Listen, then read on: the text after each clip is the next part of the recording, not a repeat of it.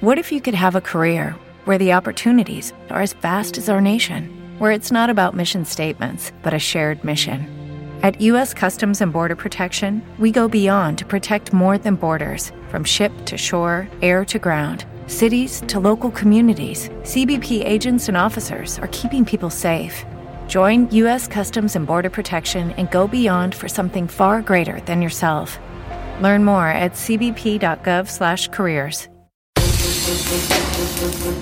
Welcome into The Verge, a show which covers the Baltimore Orioles minor leagues. The Verge is part of BSL Radio. Baltimore Sports and Life is dedicated to analysis and discussion on the Orioles, Baltimore Ravens, and the University of Maryland. The site has a team of writers providing coverage of those teams and houses live streaming content weekly. Join the conversations at the message board, like BSL on Facebook, and follow BSL on Twitter.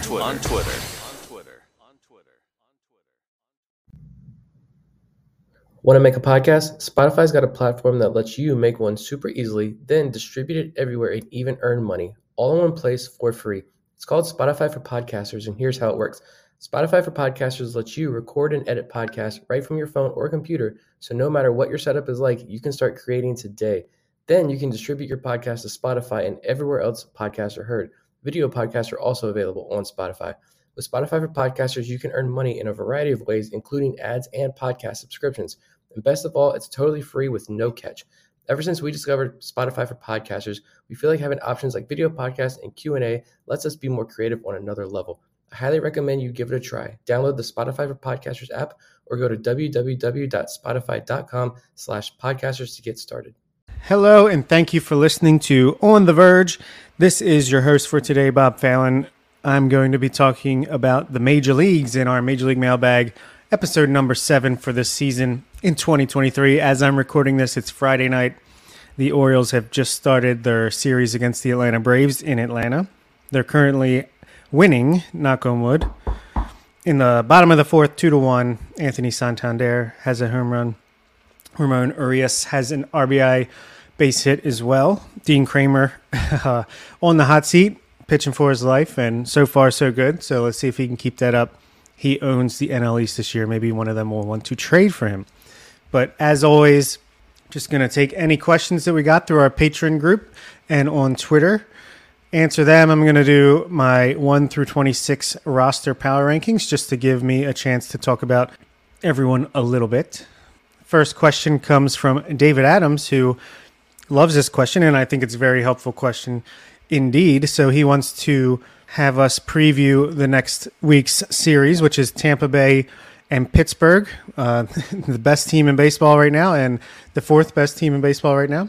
Monday night, Tampa Bay comes into town with the best record in baseball, with the Orioles just behind them in the American League East.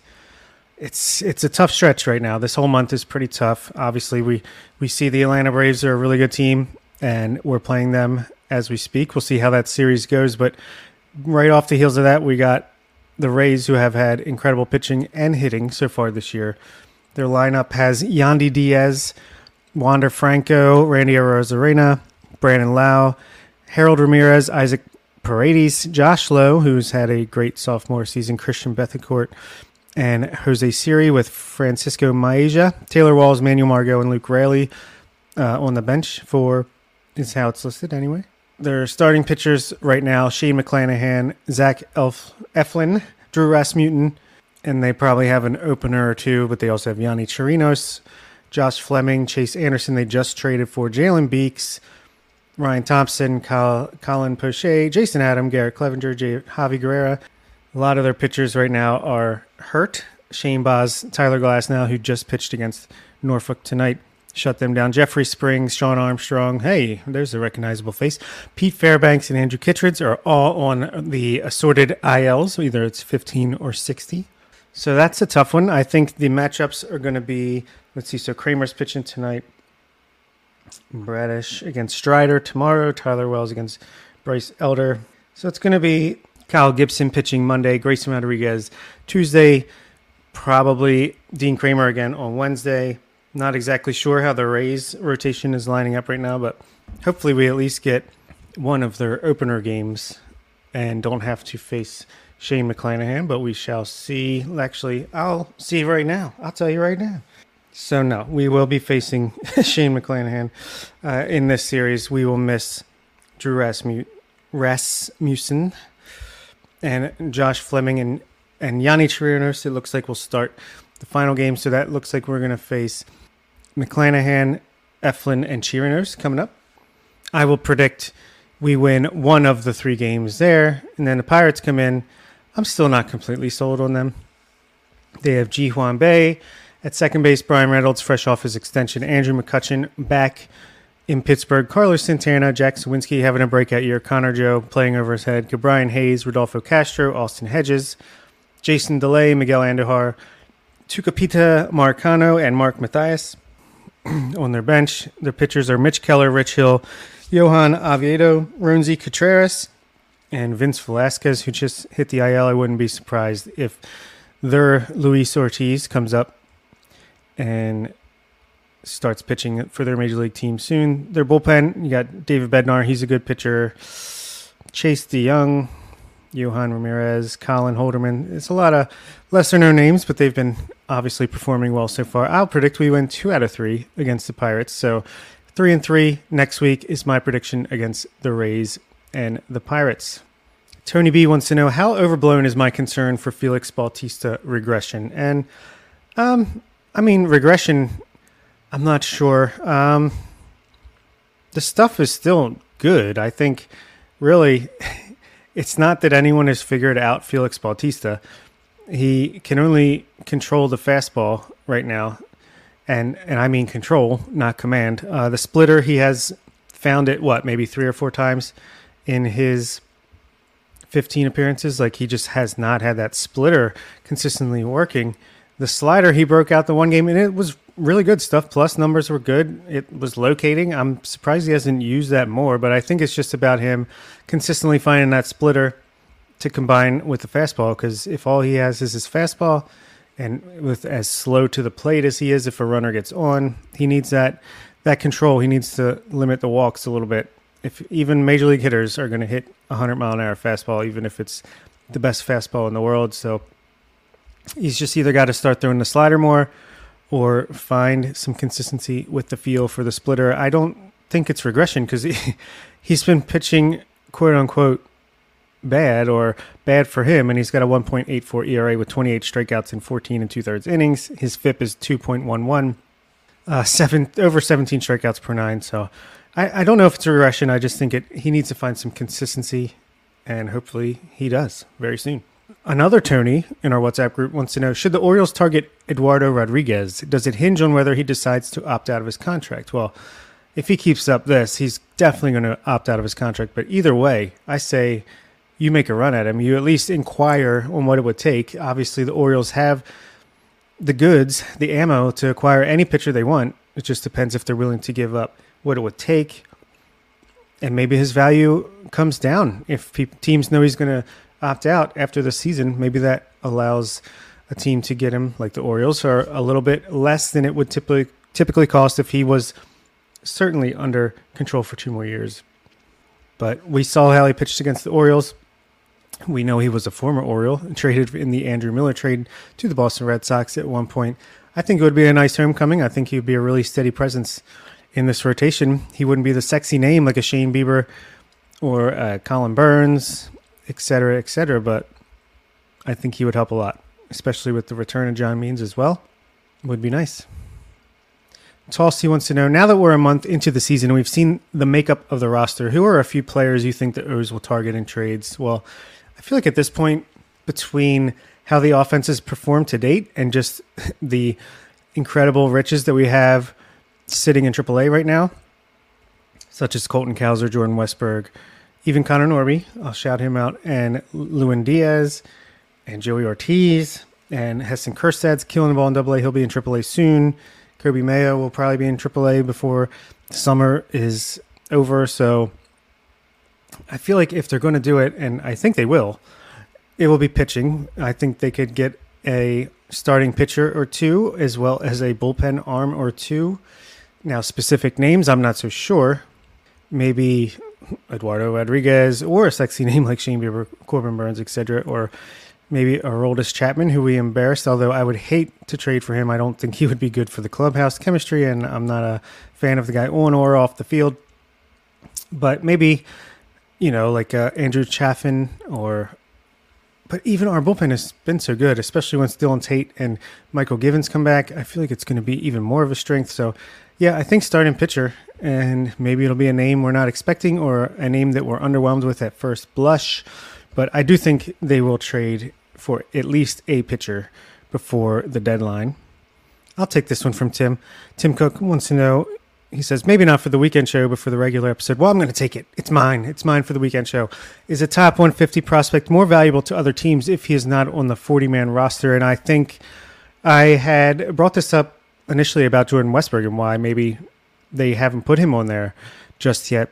Is that maybe the fact that a team doesn't necessarily have to add him to the 40-man right away if they acquire him? Maybe that ups his value just the slightest bit more. But for a guy with like Westberg, I'm not so sure that it makes him that much more valuable, if at all, because I mean he's ready. Like he's ready for the majors. So if a losing team or even a winning team trades for him, I feel like they're going to put him on the 40-man to get him onto their major league team and help them contribute right away.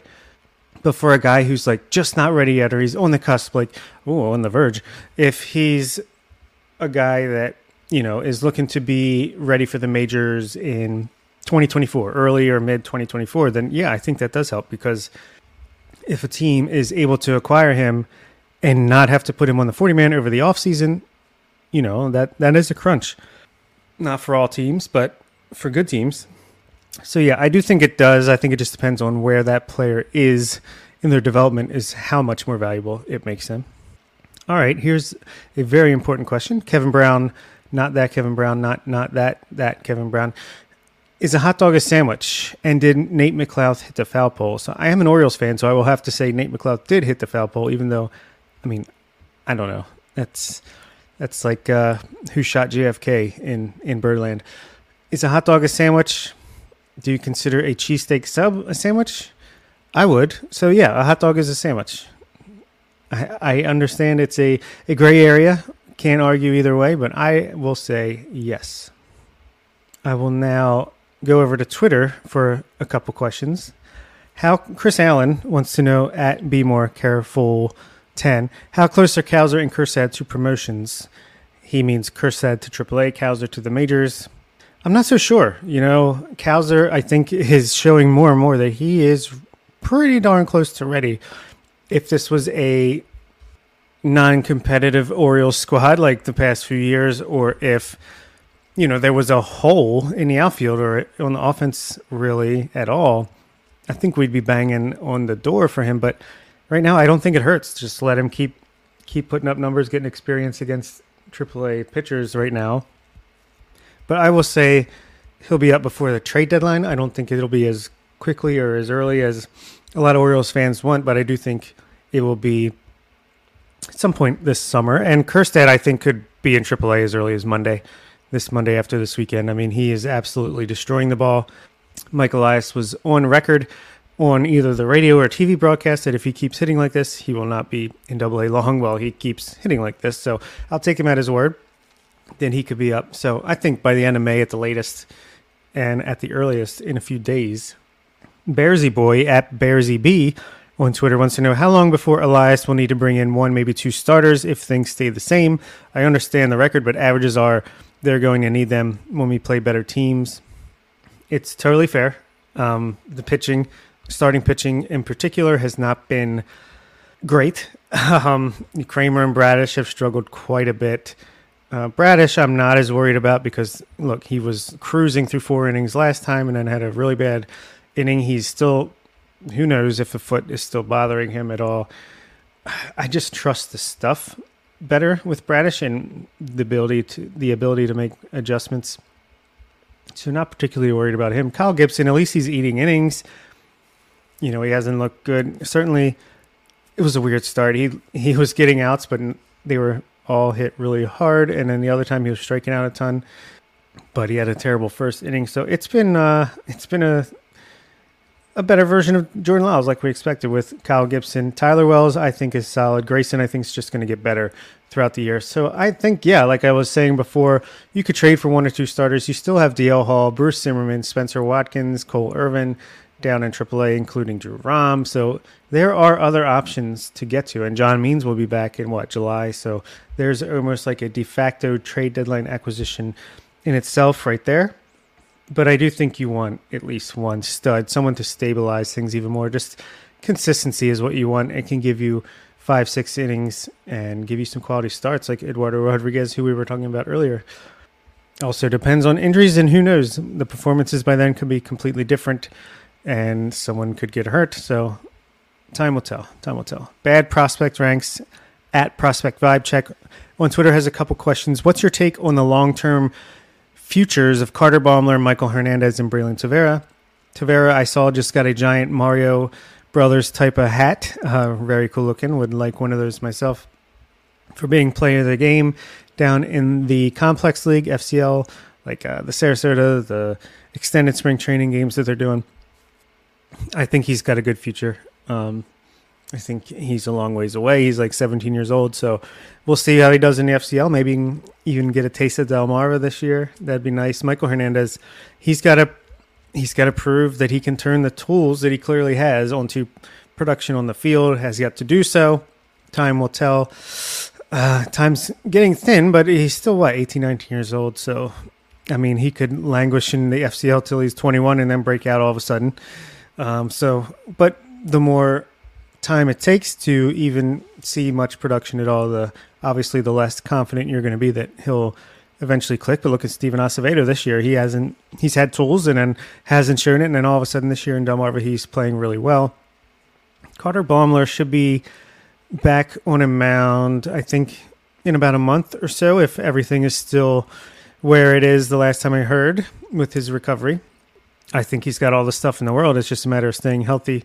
So if he can just get, 50 innings this year and stay healthy, have a nice normal offseason, and go into 2024 able to start in, say, Aberdeen to begin the 2024 season in the rotation, I think that would be a plus. He's still he's this generation's Hunter Harvey. He's got great stuff to be a starting pitcher, but if all else fails and he continues to be hurt, he's still got great stuff, so he can eventually transition maybe to a bullpen role.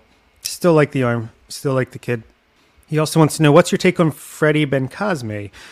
Batting average for balls in play seems low, and the discipline is there, but his overall production so far hasn't been great. I'm still very high on Bencosme. I think this is just a slump with partially bad luck to blame. Like he mentioned, the BABIP is very low. He's not striking out. He's walking plenty. And it seemed like he was turning things around, started to hit for a little more power with a couple doubles and a triple before he must have got nicked up, had a minor injury, because he's not on the injured list, but he hasn't been playing since he was pinch hit for in a game early in the week or late last week. So not worried about Bencosme in the least. He's 20 years old in high A, and the strikeout and walk rates alone tell me he's doing fine. He'll be all right. I think I heard his defense. Haven't been out to see him yet. His defense is looking a little bit better this year, a little more fluid, a little more natural. So I'm still very high on Bencosme, as if you listen to our updated top 50 this past week, you'll know he did not drop in our rankings very much. I will get to my power rankings now. Today, Luis Torrens, our third catcher who we acquired from the Cubs for cash considerations after we claimed him on waivers, he was assigned to the team, and Ryan O'Hearn got optioned down to AAA. So Norfolk gets even stronger after getting another power-hitting lefty back into their lineup. We'll see where Torrens falls on my rankings, but let's start at the top, and it is a shocker. If you would have told me before the season that this guy could be number one on a power rankings at any point in time, let alone a month or so into the season, I've been calling him the Volcano. It's Yennier Cano, number one on the power rankings. He is insane. He has only allowed 2 hits and a hit by pitch over 14 innings with 16 strikeouts and no walks. And those 2 hits were very softly hit balls that were just like Baltimore chop, and then a seeing eye single on a ball that shouldn't even have been swung at. So He's got 2 saves. His FIP is like 1, low ones. His whip is 0.14. It's just, you could argue he deserves to be getting save situations over Felix Bautista. Right now, he's unbelievable. He's a rock star right now, and I love to see it. I love the attitude. I love the stare down, the personality on the field. That's what we want. And speaking of personality on the field, we know number 2 has plenty of it. It's Jorge Mateo, leading off for the first time in today's game. He's hitting .321 with a .372 on base and .595 slugging for a .968 OPS. He's walking around slightly below league average 7.6% of the time, only striking out 17.4% of the time. That is insane considering the way he was striking out last year. He's got 5 doubles, 6 home runs, 19 RBI, 23 runs. He's just been incredible. He's a little bit shakier on defense so far to start the year, but we know what he's capable of, and he has made some incredibly impressive plays, like when he chased down a guy at third base in the Kansas City series to tag him out. He is for real, I think, at this point. He's got 84 at-bats on the season. That's not incredible sample size. It is enough for me to just look at the tertiary, like the background numbers, the metrics, and say, yeah, I think he's made real improvements, and he's for real. He hits the ball hard, and he's learning how to do it more consistently and look for his pitch. Number 3, it's Adley Rutschman. He's, not hitting for as much power lately, but he continues to walk. He's got a .413 on base percentage, .857 OPS. He's walking 17% of the time, striking out 13.5% of the time. He's incredible. He's played in every game. Great behind the plate. When he's not, he's a DH, and you need his bat in the lineup because he is so good. Even when he's not, he's got 5 doubles and 4 home runs, but he's got 24 walks compared to 19 strikeouts. So just a really good presence. You're going to have pitches per plate appearance go up when Rutschman is in a lineup, and that's a good thing. So hasn't had the most electric week or two, but he continues to be number 3.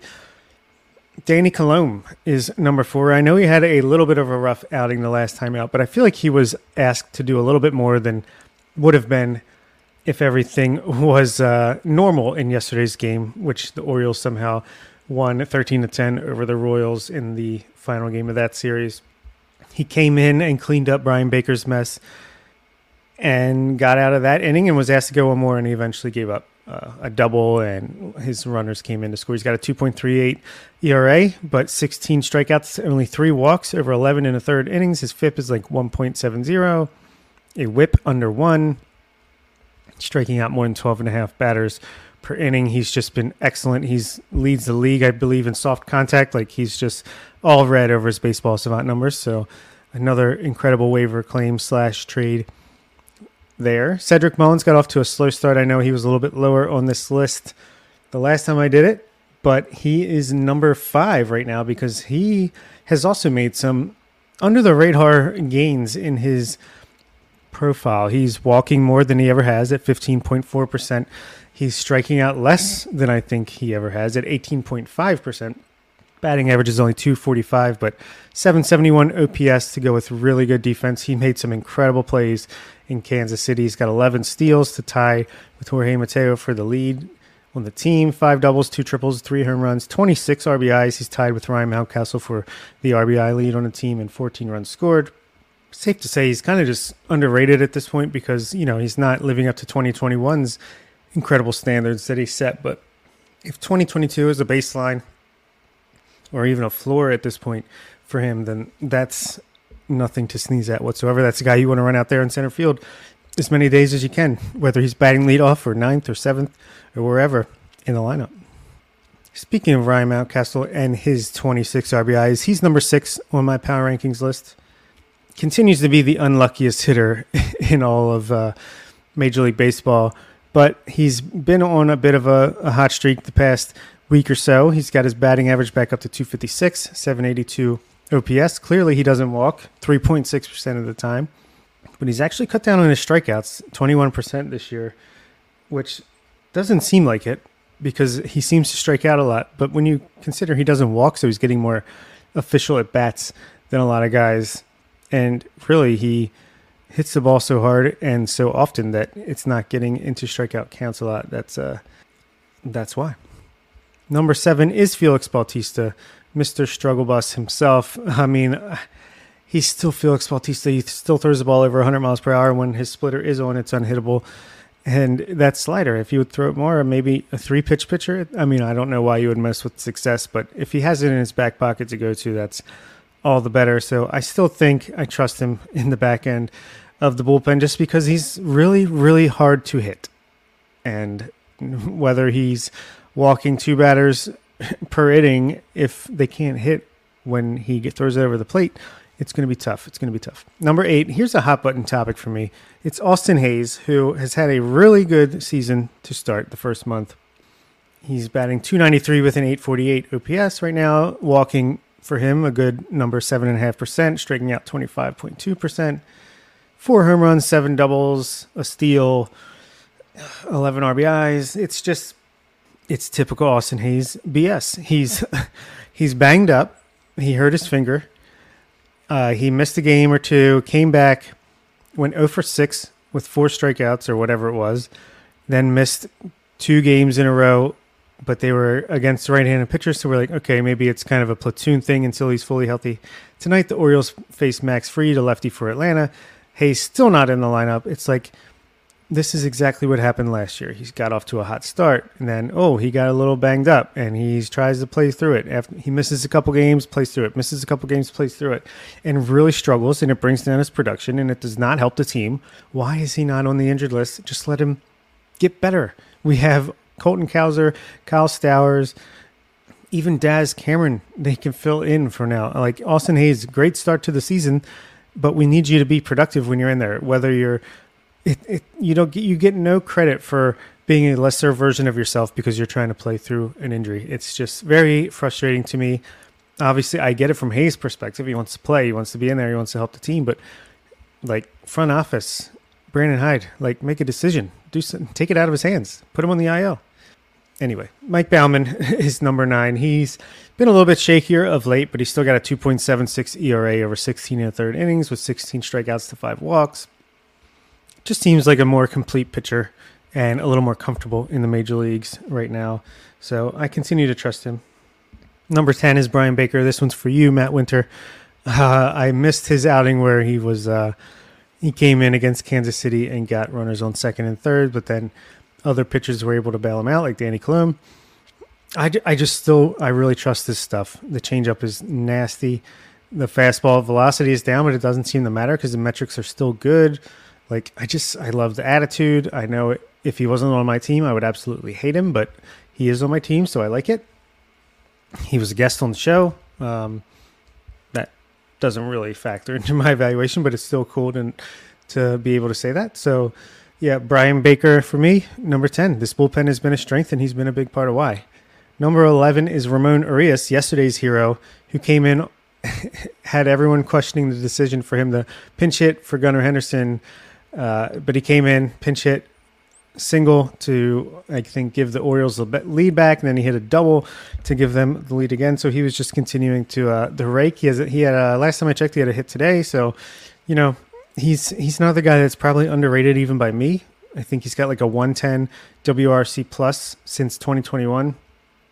He's just right around 10% better than the league average, has a great glove, but he's just so unassuming, and it kind of comes in bunches.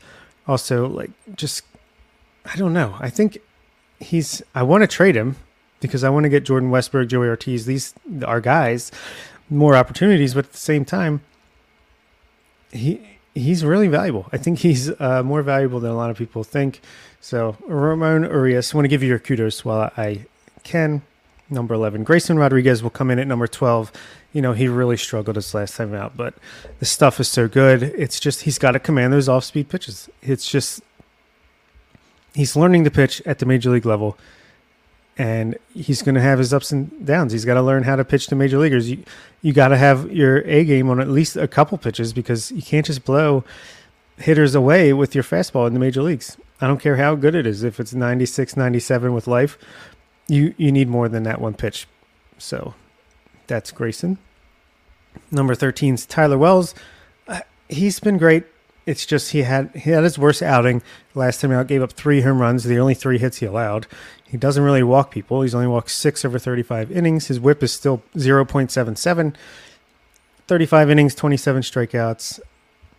I mean, he's been really solid. I feel like there's another gear he could kick into, and I think we saw that in the Rangers game when he came in, like all of a sudden in relief for Kyle Bradish and pitched 5 shutout innings. So just more consistency for him. I think he's a lock to stay in the rotation for quite a while now. Number 14 is Anthony Santander, who would be lower if he wasn't he's out of his slump at this point, I would say. He's catching fire a little bit.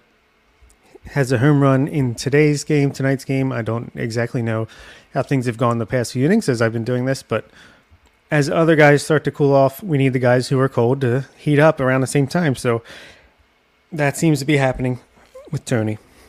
Also wouldn't hurt to be able to trade him at some point if a team likes him enough, because again, we have Colton Cowser sitting right there waiting for his opportunity. Number 15 is probably the most controversial Oriole, it seems like. It's Adam Frazier, who's just been super steady, veteran presence in the clubhouse, on the field, good defense at second base. He doesn't really strike out. He walks.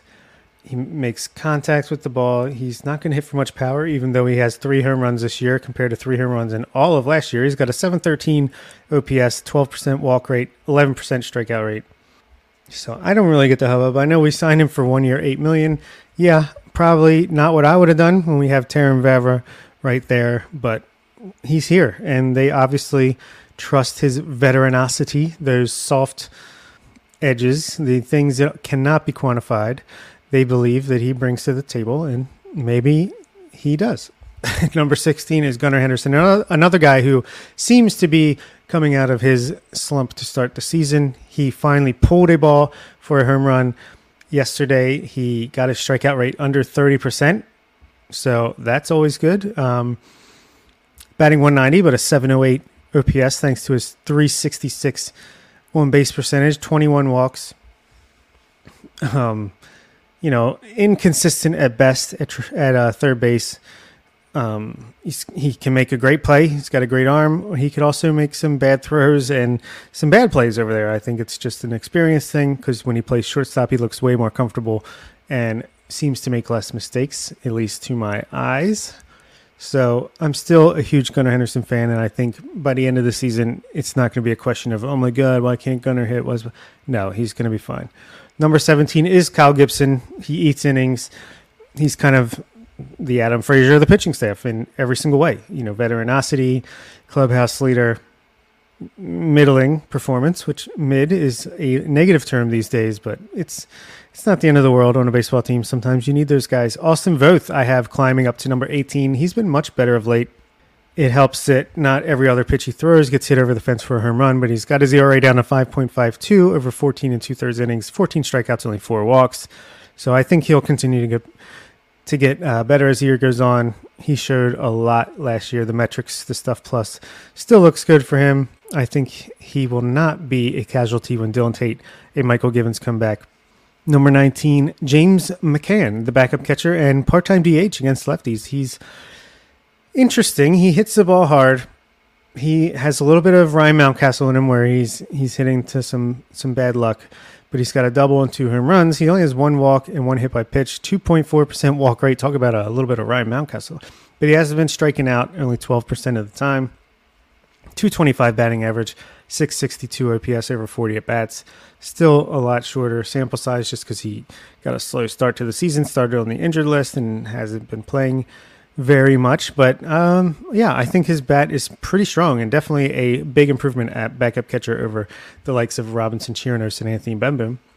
Number 20 is the return of Kyle Stowers, who is so funny. He, in the first week or two of the season, he barely got into a game, had 5 at-bats, 4 at-bats, I don't know, something like that. Gets sent down to AAA Norfolk, where gets off to a little bit of a slow start. Wasn't hitting every day, so maybe that had something to do with it. And then he caught fire and was hitting bombs and walking a ton. And they were like, you know what, Joey Ortiz, we used you against those lefties. Kyle Stowers, it's your turn. He comes up, bats clean up, and has been playing against right-handed pitchers ever since.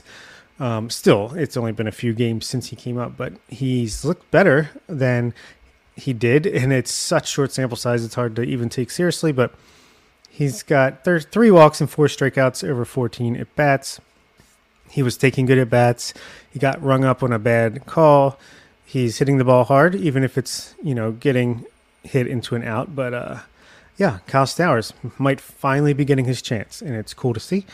Number 21, Kyle Bradish, talked about him. He's had some really bad moments, but also has flashed the excellent stuff. So just bad outcomes, still a good pitcher, in my opinion. Number 22, Ryan McKenna, hitting much better of late. He's got a 770 OPS, over 30 at-bats, 267 average. Only walked once, which is unusual for him because he was a on-base guy a little bit in the minors and even last year, but he's got 3 doubles, a home run, 6 RBIs, plays good defense.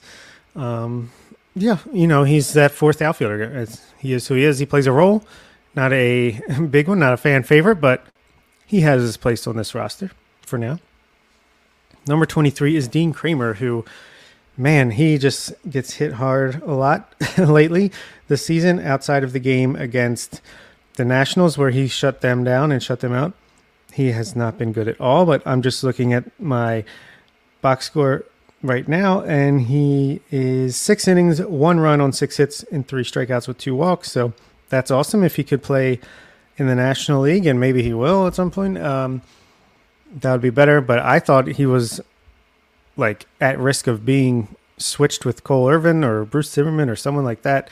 Looks like he stayed that off. So with this performance, he buy himself a few more times to get some consistency going. So he might be going up this list soon. Keegan Aiken is number 24. I think he's a slam dunk to be optioned once Michael Givens and or Dylan Tate are ready to be activated. I know everyone wants to give me hate, but he's pitched in 11 games, 8 innings, so he's not even giving you length. 6.75 ERA. He's letting inherited runners score left and right. His whip is 2.00. He's a guy, he's like a Joey Crable. He's left-handed Joey Crable. If you need him, he's serviceable, but he's not a guy that a good major league team or a good bullpen really needs to have in the mix. Cionel Perez is my number 25. He's been so bad this year after being so good last year.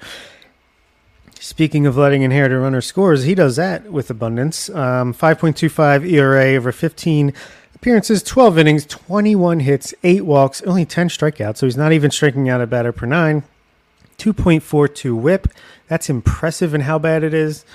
If he didn't flash the ability to have a 1-something ERA last year and strike out a bunch of guys, he wasn't walking a ton. And if Michael Elias and company didn't sign this guy internationally with the Astros, I would say he should have been DFA'd yesterday, but I know they're clinging to the hope that he can figure it out and turn it around. But at this point, you are a contending team. You can't do it. You got to hope he clears waivers. You got to DFA him and work things out in the minors. If he gets claimed, he gets claimed because he's not helping this team, and it's hard to even envision how he can with the way this team loves to play close games. It's not like he can find low leverage spots to get in and work on things. So yeah, I think we'll see.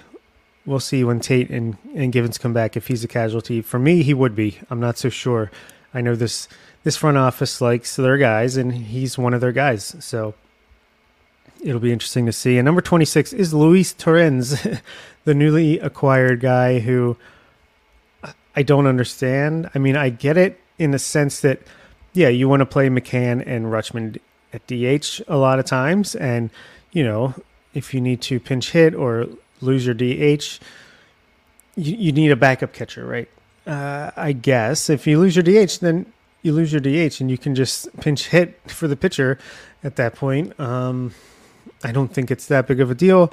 I think it is almost more that AAA Norfolk needed a backup catcher. They had Taron Vavra catching some because Anthony Bemboom was the only active catcher on the roster because Mark Collisvary was on the taxi squad. I think this was really we need to get Colo back to AAA to just help them out. And we can send Ryan O'Hurd down. We'll have Luis Torrens on this road trip, officially on the active roster, almost like a taxi squad in itself. I would not be shocked if he was DFA'd before Monday's return to home against the Rays. And who knows, maybe someone more exciting could come up in his place. So he's going to temporarily fall to the bottom of this list since he is officially on the roster for now. Didn't get a ton of questions this week, but hopefully I was able to jabber on enough with my power rankings thing to at least give you all something to listen to. So enjoy this. I enjoy doing this, and hopefully you enjoyed listening. Until next time, thank you for listening. That'll do it for this week's episode of On the Verge. Be sure to check out our Patreon page where you can help show your support for the show and get bonus content, including monthly top 50 updates to our prospect list and daily game recaps during the season, and much, much more. You may think your credit score isn't a big deal, but when your credit score increases, your opportunities do too, like loan approvals and lower interest rates. Chime makes it easier to build credit with the secured Chime Credit Builder Visa Credit Card. You can use it everywhere Visa credit cards are accepted. Chime helps you build your credit score safely by using your own money to make everyday purchases and on-time payments with the safer credit building feature enabled. To apply, just open a Chime checking account with a $200 qualifying direct deposit. And don't stress, there's no annual fee or credit check required to apply and get started. Build your credit history and find new opportunities with Credit Builder today. Get started at chime.com/build. That's chime.com/build. The Chime Credit Builder Visa Credit Card is issued by Stride Bank N.A. member FDIC. Chime checking account and $200 qualifying direct deposit required to apply. Out-of-network ATM withdrawal fees may apply. Call 1-844-244-6363 for details. On-time payment history may have a positive impact on your credit score. Late payment may negatively impact your credit score. Results may vary. You know when you're listening to a true crime story that has an unbelievable plot twist that makes you stop in your tracks? That's what our podcast, People Are the Worst, brings you with each episode. I'm Rachel.